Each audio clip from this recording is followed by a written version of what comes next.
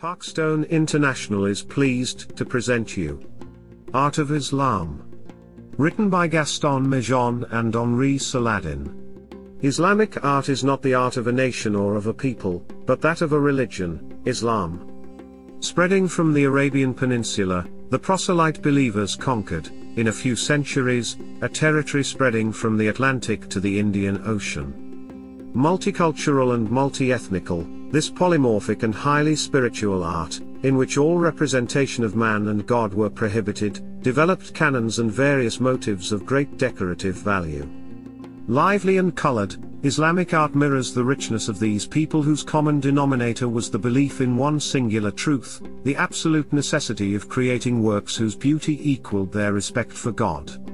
Within a century, the Arab conquests that spread rapidly into the East, North Africa and Spain upset the social fabric of all the subjugated peoples by imposing not only a new religion and organization, but also new customs and practices.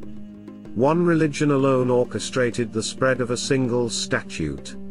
Although still reeling in the aftermath of barbarian conquests and torn by sectarian conflicts among Christians, the ruined former Roman provinces became the cradle of a new world, the Muslim world, which for centuries was more civilized than most countries in Europe.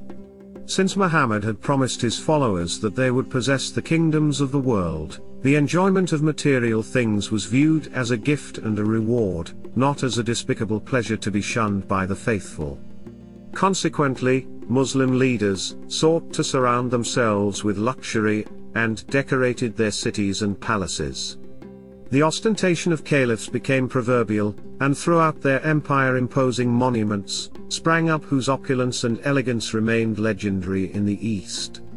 The Muslim civilization, forged by the efforts of many different people, was not composed solely of Arabs.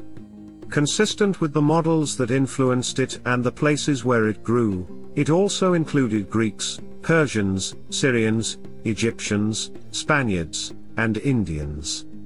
Considering all origins together, however, Arabs, although never so far accurately defined, unquestionably made up the greatest number.